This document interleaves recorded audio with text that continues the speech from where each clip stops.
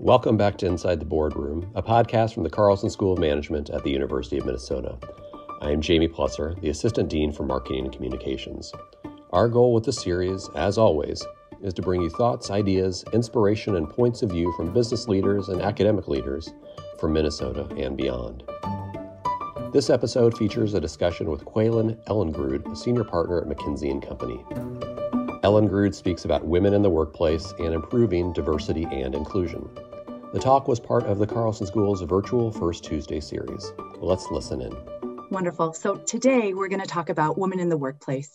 And this has been a 6-year partnership that we've had with Lean In, and it's published every year in October in the Wall Street Journal. In fact, it was just published hot off the press about a month ago. Of course, this year, the benchmarking looked a little bit different as we dug into the impact of COVID-19. But it is the broadest and deepest benchmarking of its kind, covering over 300 different companies across industries. We'll talk about a couple of those industries here today. Those companies collectively cover 12 million employees, and we did a deep dive survey across 40,000 employees, as well as a number of dozen interviews as well. So if you flip to the next page, Amy, a couple different areas we'll touch on. One is, what does the talent pipeline look like overall? And then what does that look like differently within each industry? We'll also talk about workplace experiences. How do men, women, both by gender, by race, by sexual orientation, experience the workplace differently? What's been the impact of COVID-19? And as we look ahead, what can we expect going forward? And as you step back from all of these challenges, what can companies do to accelerate progress, and what can individuals do as well?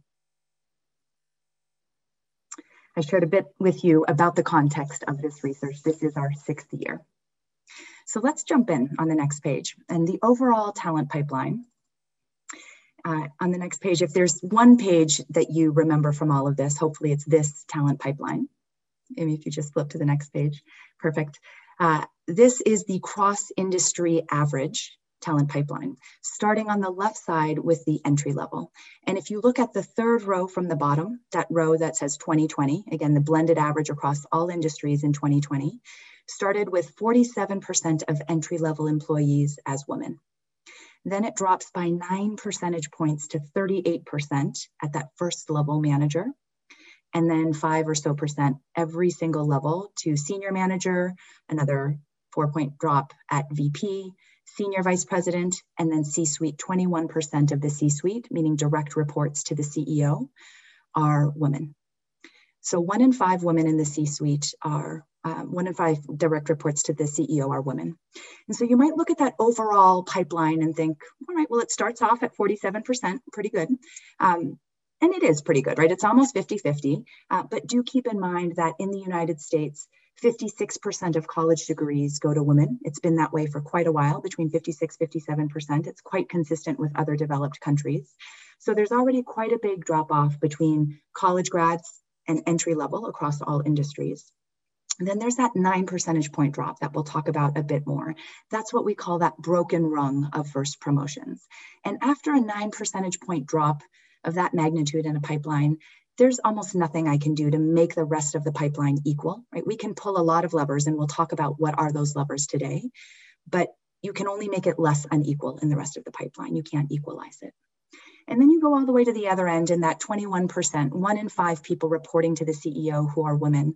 Even that belies a bit of the balance of power in the typical C-suite, because women are much more likely to be the CHRO or the chief legal counsel, CFO, CIO, Chief Investment Officer, for example.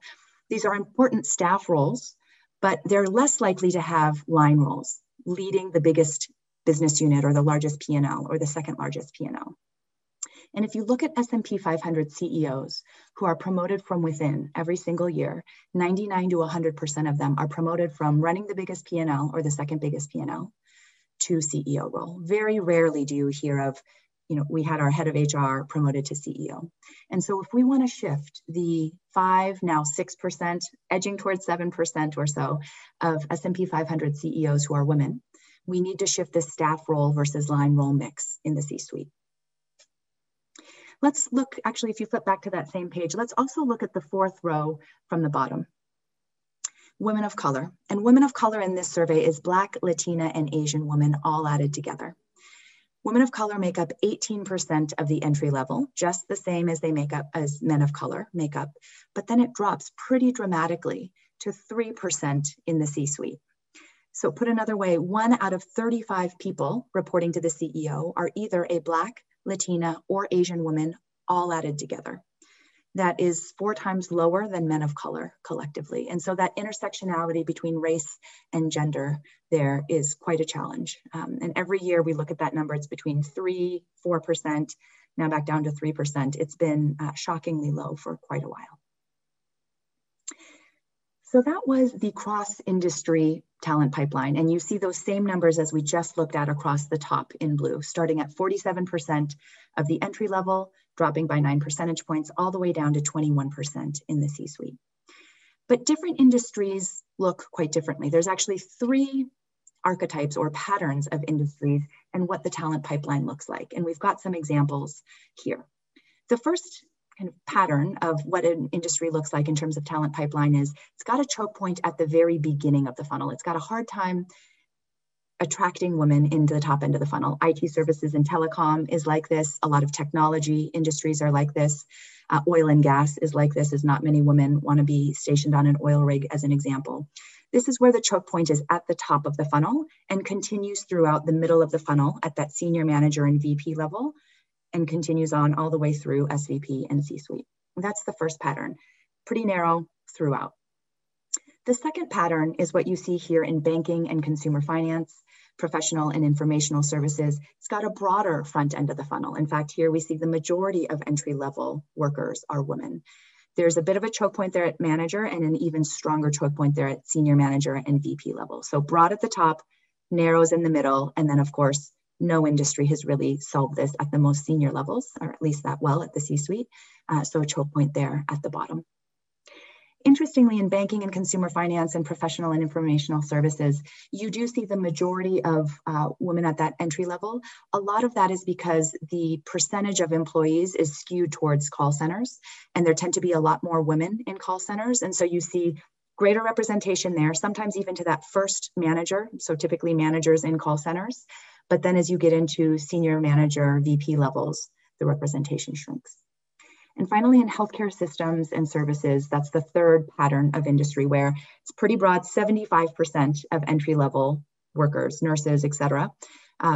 Receptionists are women, pretty broad, even through the middle there, senior managers, 57%, 51% even at the VP level, and it's not till the C-suite level that it narrows. So those would be the 3 patterns and how representation looks different across different industries. But let's look at that first choke point, that broken rung. If you think about that 47% dropping by 9 percentage points, put another way, for every 100 men who make that first promotion to manager, only 85 women make that promotion and only 58 Black women make that promotion. And if I were to aggregate that promotion gap across industries, across 5 years, that's the equivalent of 1 million missing women in leadership positions.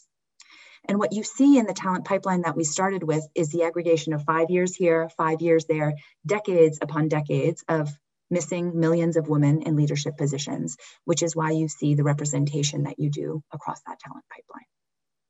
So solving this broken first rung is a critical first step.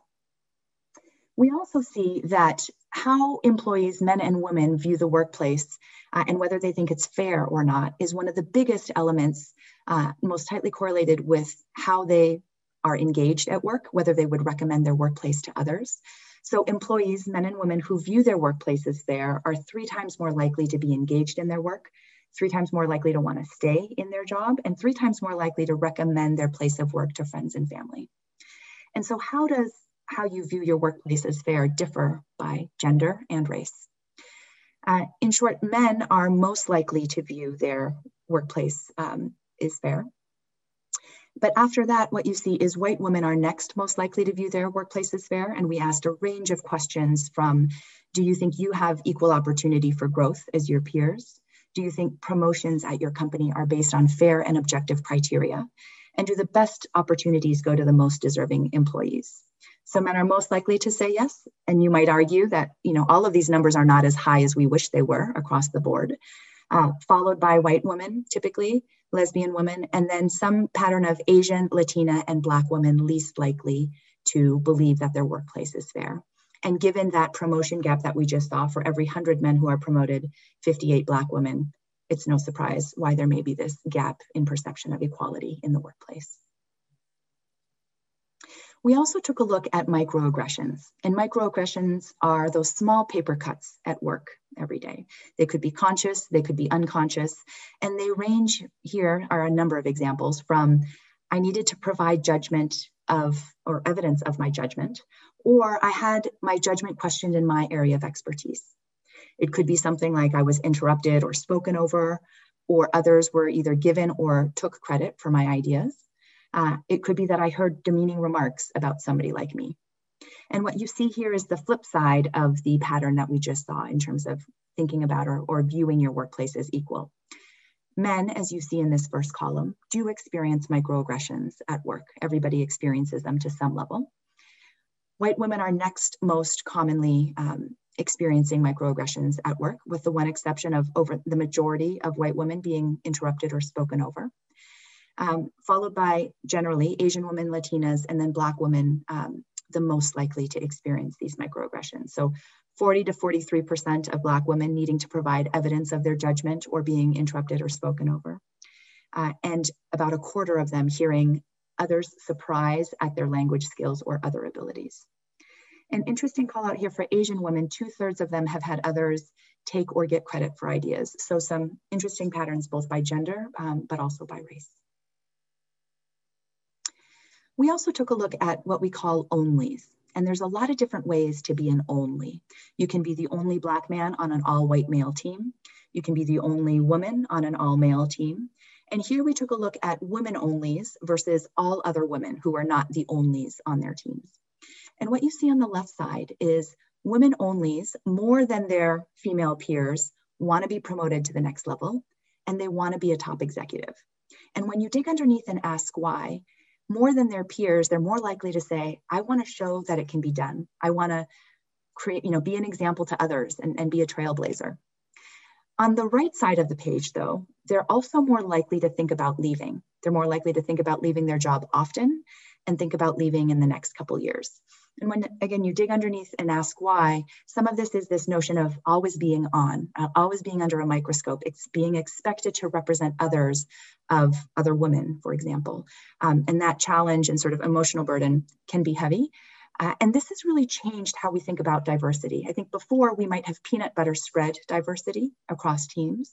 So if you have 100 people and only 10 women within that, before we might have said, all right, 10 teams, let's put 1 woman on each team. And that results in 10 only experiences for 10 individuals who are very much feeling like the other, not fitting in, having a hard time connecting to other people like them, and probably leaving relatively soon. Now we would say, all right, 100 people, 10 women, let's create 2 teams, 50-50. Let's show what these teams can do and how they should be structured. Yes, in parallel, let's solve the issue for those other 8 teams, but let's not lose the diversity and the foundation that we're starting to build. Let's create a great example and a great environment where they're connected and build on that diversity so that we can solve the problem more broadly. So that's the experience of onlys. We also looked at sponsorship and mentorship networks. And even before you look at the composition of their networks, what we see is that men activate their networks more frequently. If you ask a male and a female VP who were just promoted to that role, did 4 or more people help you get here? 15 percentage point more of the men will say yes, because they have broader and more activated sponsorship networks. What you see here is similar. Women on the left side are more likely to have either mostly female or more equal networks. Men are more likely to have mostly men or more equal networks. And if you combine this with the talent pipeline that we saw up front, what you see is that women have more junior networks overall, and often, frankly, more narrow networks. And how do you equalize that playing field so that we're having similar sponsorship and mentorship networks across genders? We also asked men and women, both by race and by gender, do you want to be promoted? And when you ask, do you want to be promoted to the next level? Men and women answer yes at the same rate. But when you change the question and say, do you want to be a top executive, a CEO, sort of C-suite leader? Women on the left side here will say yes at a lower rate than men. And interestingly, women and men of color will say yes at a higher rate than their white male peers. And again, when you get underneath and ask why, more of them will say, in addition to the financial benefits of that, I want to be a role model. I want to be a trailblazer and show that it can be done. So interesting kind of patterns, both by gender and race. We've also seen some really rapid changes in dual career couples. And as a member of a dual career couple myself, what we've seen even in 4 or 5 years is now 81% of women in our survey are part of a dual career couple versus 56% of men. And this is pretty consistent across levels, although of course it differs quite a bit within each company. So 4 out of 5 women in a dual career couple.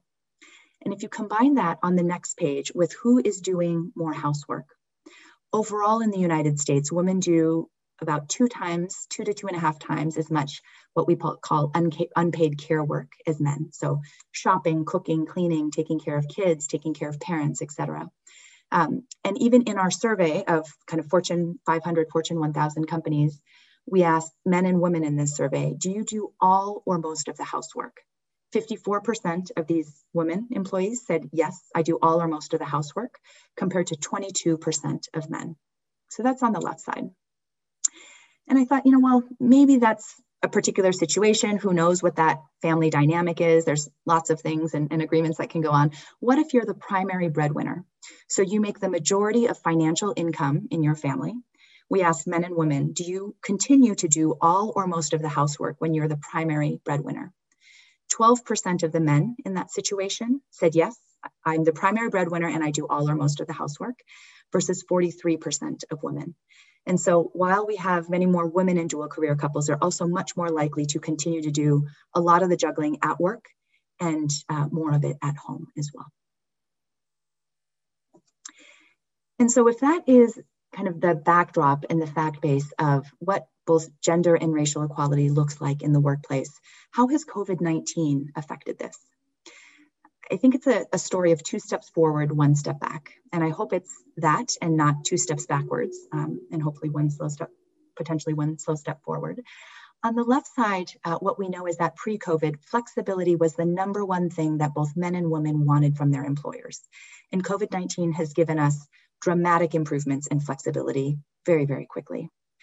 It's also made it so both from companies and workers' perspectives that many are thinking about flexibility in lots of ways. So lifting geographic constraints, working more flexibly across the board.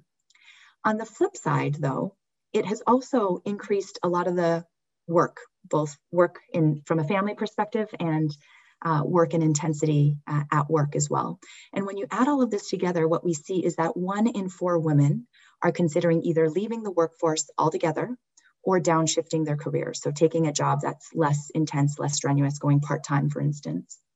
And that would result in about 2 million women potentially exiting the workforce, and some more diverse groups more greatly impacted than others. That would basically erase all the progress we've seen in the 6 years since we started this benchmarking. We looked at what the broad challenges were, and we asked employees to rate your top 3 challenges. And pretty consistently, we see anxiety over either layoffs or furloughs at almost a third, burnout related to work and the intensity there, very high as well, both around almost a third. Mental health, childcare, and physical health or mental health also in that 1 in 5 ratio as well. So pretty highly and consistent challenges here. Mental health has been, I think, an often overlooked challenge or underappreciated challenge historically. And we've seen an acute rise in mental health needs. And in some cases, companies have stepped up in providing resources for mental health amid COVID, but many have not yet done so. So 5 broad challenges within COVID. We also asked a broad set of groups, all employees, men, women. We cut this both by gender, by age, by life stage, by race, of course. We asked them a broad range of questions in terms of, are you comfortable sharing how you're doing at work, what your concerns are? Are you feeling exhausted, kind of more broadly, mentally, even beyond work? Are you burned out, maybe more professionally related and intensity of work? Are you feeling excluded from social connections and networks at work? And what we see is that 3 groups in particular are disproportionately affected. So mothers of young children, no surprise, senior women, so VP, SVP, and C-suite, those sort of last 3 levels of the pipeline that we were talking about, and Black women as well. And so let's talk about the ways in which those 3 groups in particular have been disproportionately affected by COVID. On the left side, 40% of mothers have added 3 hours a day or 15 hours a week, a solid part-time job, to their already pretty intense baseline. 40% of mothers have added 15 hours a week, 27% of fathers. And keep in mind, this unequal add to workloads has been already off that unequal base that we were discussing earlier, right? So women do 2 to 2.5 times as much unpaid care work as men. So off that unequal base, you've got a pretty significant add given a lot of homeschooling. And this has led to 1 in 4 mothers worrying that their performance is negatively judged at work and also considering downshifting. For Black women, over half of Black women are the only of their gender and race in the room, so the only Black women on their team. 60% more likely to hear demeaning remarks about them. But here's also where the intersectionality of racial just representation and diversity in the workplace coincides with a lot of the health disparities that we see. Black women were 2.5 times more likely than other women to report the death of a loved one during COVID and report that it was a big challenge. At the same time, they were 50% more likely to feel uncomfortable sharing that fact at work. So the confluence of a lot of different factors at play here, making both Black women and Black men more likely to step out of the workforce at this time. And finally, senior women were also disproportionately affected. And what we see in the data is that senior women take on a disproportionate role, both in terms of visibly championing diversity and being active, proactive mentors and sponsors to others, but also being visible role models within the organization. And when we dug underneath, almost half of the senior women felt that they always had to be on, right? That they were always being watched and a representative for others, other women. And over 54% of them felt consistently exhausted, given increased pressure to work more during COVID-19. So a particular watch out for those 3 groups in particular. I think there's a broad opportunity here as well to step up for Black women.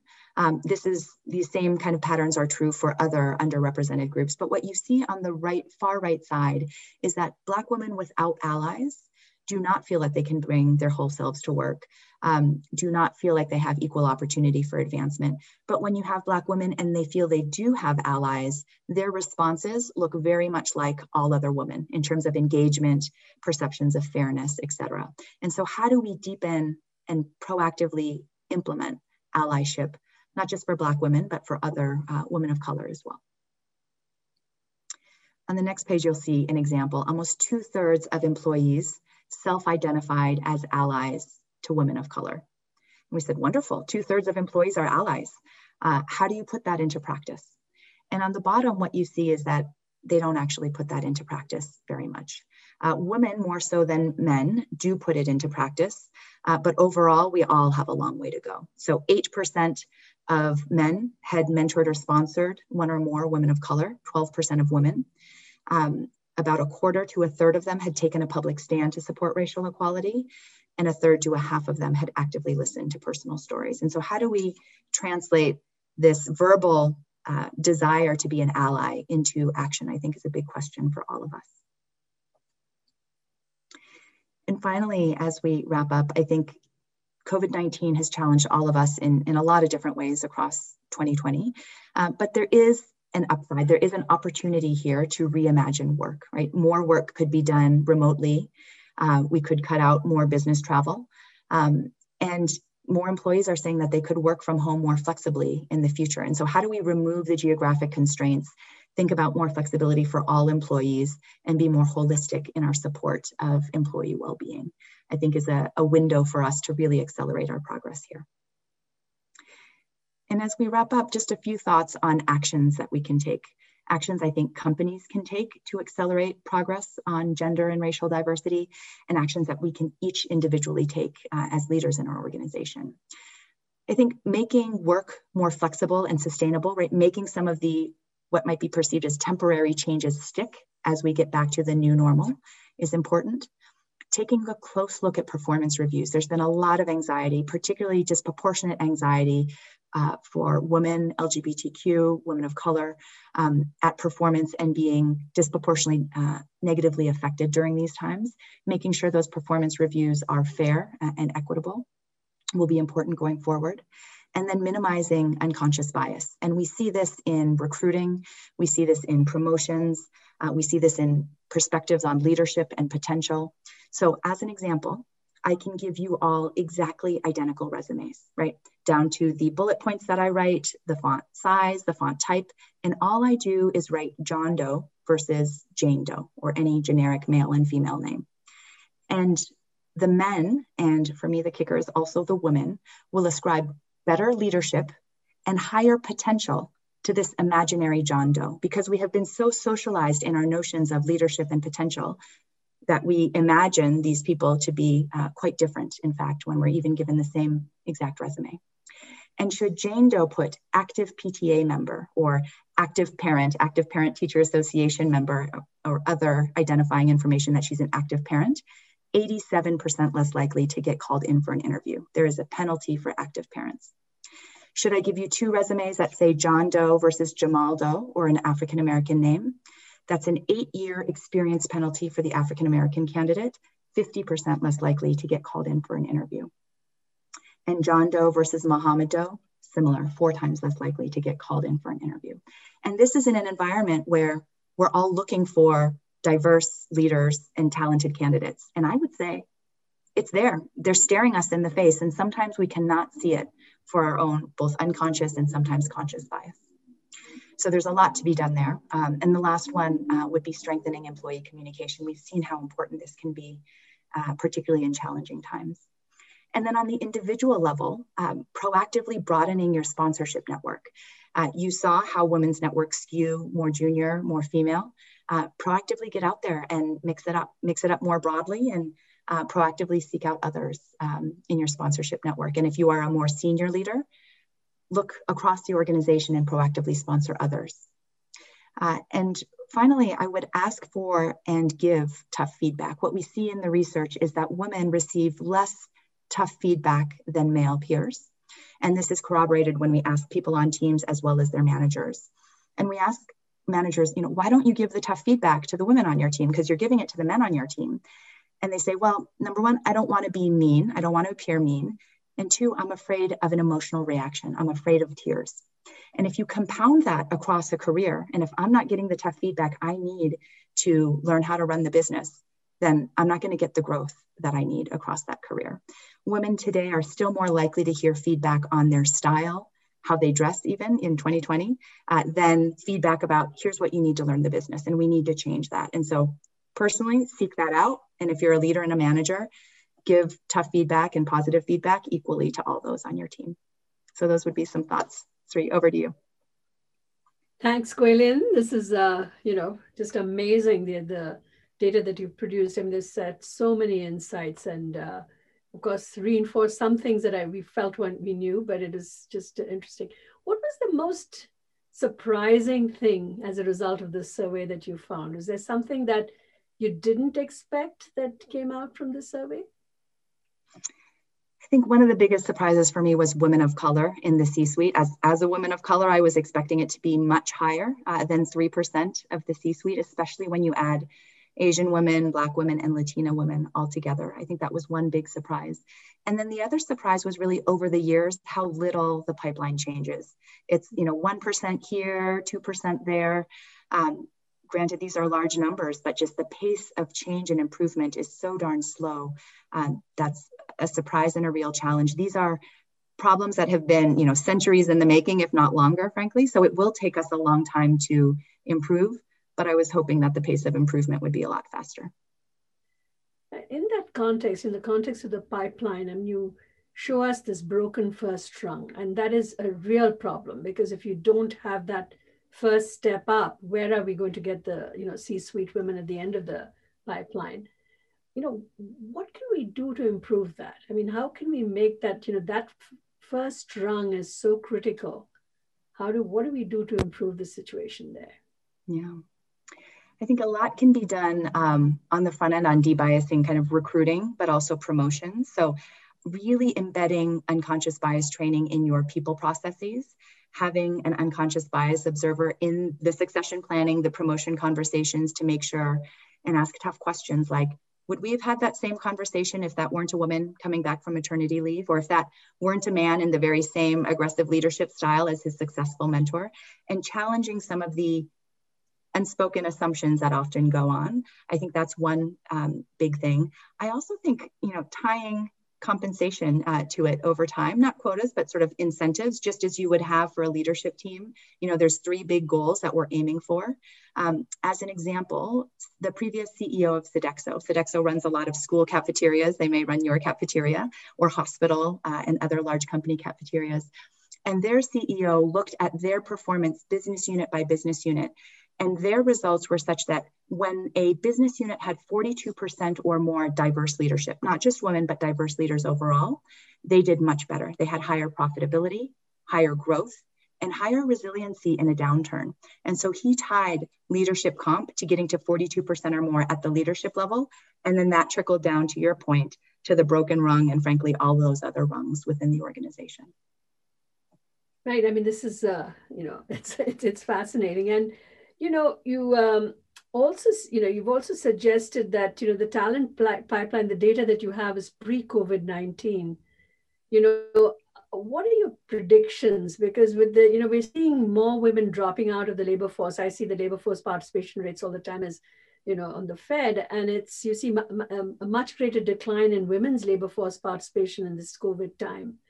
And I'm seriously concerned about what the long-term implications of that are. So what can we do to reverse that? Is there, what are your thoughts on that?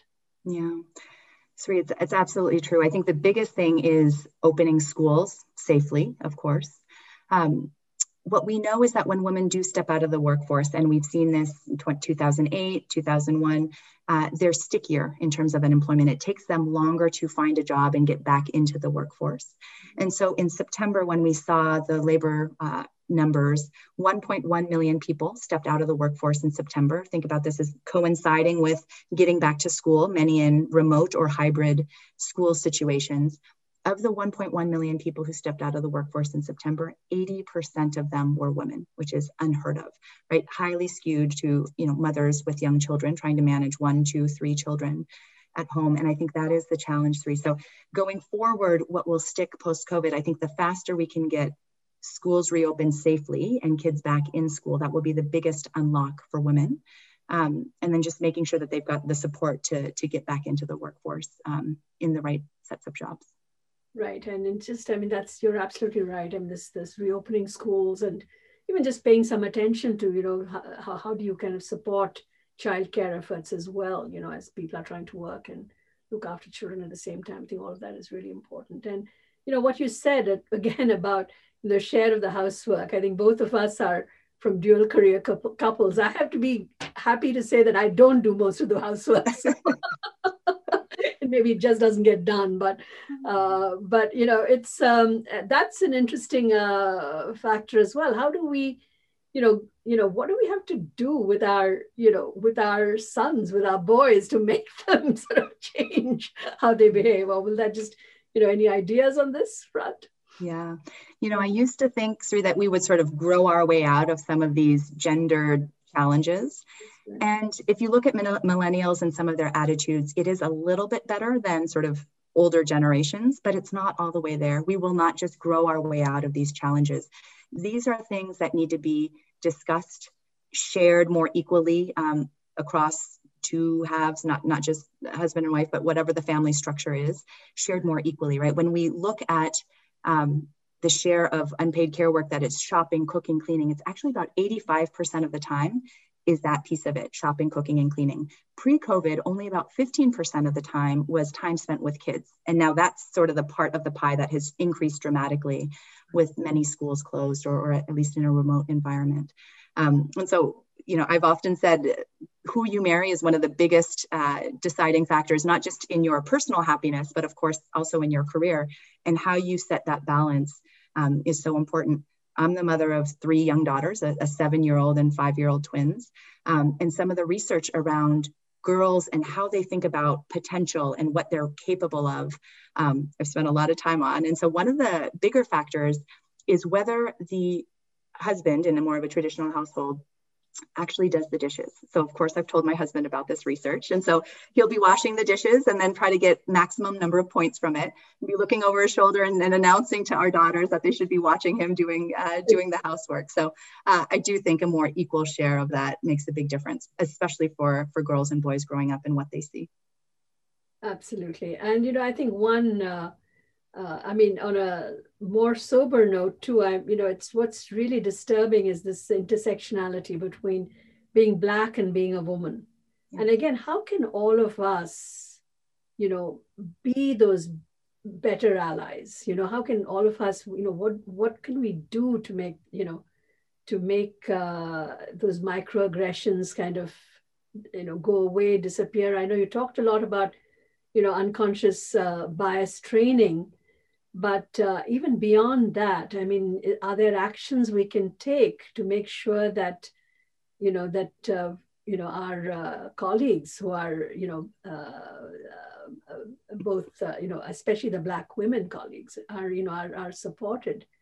Yeah, I think what's important here is a bit of a shift. There's a set of things that you can do reactively. So microaggressions is one of them. You see a situation, you're in a meeting, you see somebody spoken over, or maybe nobody's paying attention to a great idea that they put forward. I think there's things that you can do in those moments reactively that can help a lot. And I think being more aware of them and bringing them up can help.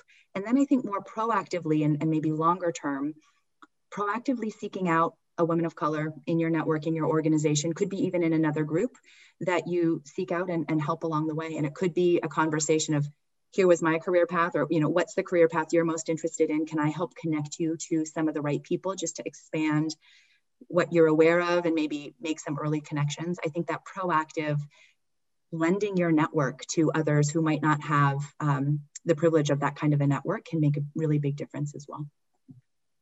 Great. I know there are a lot of questions in the chat and in Q&A, so I will, turn it over. But I think, all your comments about this idea of conscious inclusion is something that, we do try and, I tried at least to make happen, because, and it's for everyone, you've noticed people who are not speaking up, and how do you reach out to them, make sure that their voice is heard, or that credit for ideas goes to the people who originally kind of, provided it. But it's fascinating to see these things show up in such a large survey of so many employees across, across countries as well. So thank you for that. And let's turn it over to Q&A. Amy, are you going to be, you'll be reading out the questions? Yes, we've got quite a few great ones. We did get, the question does keep coming up, whether or not you will share the PowerPoint. And just to clarify, we will have a link for the slides for today's presentation, as well as a recording of the presentation on our website in approximately a week or so. So please look on our website for that. So we have a great faculty member here at the Carlson School that says, I teach a course here at Carlson on striving for gender equality in international business. In fact, most of the students are here. Thank you for your work and research. We use it in our course. As these students go to their first jobs, what is your advice in looking for a company that supports this work? Absolutely. I think the bar is rising on companies and the tone that they set. But I would actually say, very few people quit the CEO of an organization. You quit usually your immediate manager. So as I look for a company, I would advise others to look at your immediate manager really, really hard and weight that, frankly, just as heavily as the company itself. So finding a company that you're excited about, that you can identify with the mission and feel good about the work that you do every day and the bigger picture of what you're aiming for, and then your immediate manager. I think the third factor for me would be the CEO and the leadership team. Is it diverse? Is it forward-looking? Do I have confidence in that leadership team? But so much depends on your immediate manager. Are they thoughtful? Can they actually make your day-to-day work fulfilling? Can they create flexibility for you and make that a reality?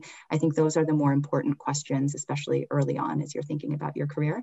And then as we described, will they give you the tough and good developmental feedback so that you can grow, especially early on in your career as you're charting out potential different paths? Thank you. We have a question about what does the application process for non-traditional candidates look like? I feel like we know what the process looks like for 24 to 34-year-olds, but no one seems to know what the process looks like for experienced professionals who are 35 and older. It'd be helpful to get more information about this. And do you mean kind of across industries as you're looking for jobs? I think wherever you have jobs that are less kind of at scale, right? That you don't have a very well-trodden path from business school or undergraduate into that talent pipeline, it gets a little more challenging. And one thing that we've seen actually really help companies improve their diversity here is shifting from one diverse candidate on the slate to two or more diverse candidates on the slate. So hopefully as diverse leaders, that can work to your advantage. But when companies do that, it becomes more of a debate between two or more diverse candidates, and the hiring rate of the diverse person in that situation typically triples or quadruples. And we've seen that across a lot of different companies and industries. Thank you. We've gotten a couple questions about, what is the race, in quotes, of the lesbians in your survey? How do you deal with intersectionality in your analysis? And then someone else also asked, is there data on same-sex couples? Yeah.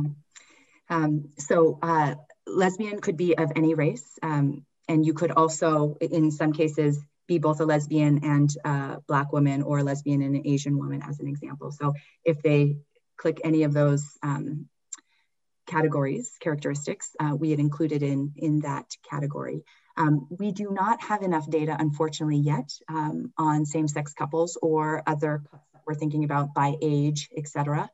We don't have any of those, and actually HR can be quite sensitive, particularly on the age cut, but we're working more in that direction. And every year on this research, we add a couple of new dimensions. This year, of course, was a much deeper dive in COVID, but going forward, we're looking to expand in terms of intersectionality, sexual orientation, transgender, et cetera. Thank you. One of the questions is how many people received the survey and what was the survey response rate? Yeah, it actually depends. So it's over 400 or so different individual responses. The response rate varies by company. We ask that every company have at least 400 to 500 responses, and it's a mix across different groups, different levels of seniority in the organization to make sure that it's statistically significant. So we ensure it's statistically significant at the company level, and the response rates vary dramatically by company, but we aim for above 50%. Thank you. Patricia asked, can you share more about what strengthening employee communication can do and why that is a proposed action you can take? Yeah. I think strengthening communication to employees can take a lot of different forms. One is just the transparency and the frequency of communication. I think we've seen a pretty significant increase, at least on average, in that over the last 10 months or so, but also more inclusive communication, more thoughtfulness about different scenarios, different realities that people may be facing, both the frequency and what you're communicating on, greater transparency and inclusion in bigger decisions and challenges that the company may be facing, but also just a better, more inclusive approach to how you're communicating. Thank you. Can you also say more about why performance reviews are a part of your recommendation? What is the issue here? Absolutely. I think performance reviews, and I would say debiasing performance reviews, are really challenging for the same reason that, we would all look at that identical resume for the male and female candidate and ascribe greater leadership and higher potential to this imaginary male person. The same thing happens once you're in the company as well. And so how do we make sure that when we're talking about leadership and potential and fit for a particular group or a potential step-up role, that a couple things aren't happening, that we're not ascribing greater potential to male candidates by accident or certain races because we're so socially conditioned to think of leadership in a particular way as a tall white male versus other shapes and forms that it takes. But it also is true of different styles, right? Introvert versus extrovert is also very true. This world often can reward extroverted styles, and we have a harder time seeing strong leadership in introverted styles. So it's not just by gender, it's not by race, it's by style, all sorts of different backgrounds, socioeconomic background. I think there's a lot of dimensions that we have to be aware of when we're thinking about talent, how we identify it, how we assign, sort of attach it or match it to future opportunities, and how we fairly evaluate it in our people processes. So I led for a number of years our people processes in the Minneapolis office. And I think one of the most important things is to have an unconscious bias observer who's going to ask those challenging questions that we were talking about earlier, to make sure that we're viewing this in a really fair way. Well, would you have said that if it were a white man, or would you have said that same thing if that were a very different profile? And testing to make sure that we're really getting underneath the story in the example to, well, what was the impact? What did they actually achieve? Let's get to the evidence versus a lot of the stories and other elements around the example that we're talking about. Lovely. You talked about the impact of Black women's, the impact that COVID has had, on Black women. But what has the impact of systematic racism protests and the unrest had this year? Do you have any data on that? I do not, unfortunately. I know this has been a big area of increasing research and interest, of course, but I have not seen any of the early data yet. All right. Let me see, picking the ones. So Tom mentioned, well, I guess this is kind of a comment. He says, thank you very much for your time and attention to the detail your firm has spent on these issues. As a father of 2 daughters who are folks of color, I'm very passionate about accelerating continued progress, having the details to help drive change. And yes, I do the dishes and clean the bathrooms as well. Stay well, and thank you. Are there additional things other than young girls seeing their fathers or partners do housework that you might encourage parents to think about? A couple things that I do with my 3 daughters. One interesting thing, just to test how deep these societal sort of concepts and how early they start, is to ask your children to draw a picture of a genius or draw a picture of a scientist and see what they draw. Unfortunately, most boys and girls will draw a male genius. The other thing is, along the lines of washing the dishes, it's important what a mother does or a woman does in the household in terms of putting her interests below others. So for example, if on a weekend, I always say, you know what, I don't mind what we do. Let's do whatever you want to do. Or if I always said, to my husband, Dave, let's just do what you want to do. And my children see that, I can say all that I want about gender equality, but if they see me always putting my interests and what I want to do below everybody else's interests, I think they internalize that. And there's been quite a bit of research done to say, let's have an equal open discussion, but sometimes we're going to do what I want to do. And sometimes, yes, we're going to do what the kids want to do. I think what you do can be so much more powerful than what you say, for better or worse. So a couple of different examples of things to do with kids. Yes, I think in that context, I just like the fact that there's so many more dual career couples in around right now, because I think that does make a difference. Seeing your mother work, seeing your mother sort of put work, enjoy working, and take joy in the accomplishments of work. I think that makes a big difference to children as well, in terms of what they're seeing, what they're observing, and how they're figuring out how to grow up. At least in our case, I do think it's had an influence, definitely on our son, for instance. So it's that I think is a hopeful sign for the future. Anyway, thank you so much, Quaylen. I think these are just your insights were terrific, and the data is just amazing. So, and thank you also for letting us share it with everyone who's here. I am, just a huge believer in conscious inclusion. If you can reach out and sort of figure out how to ally better with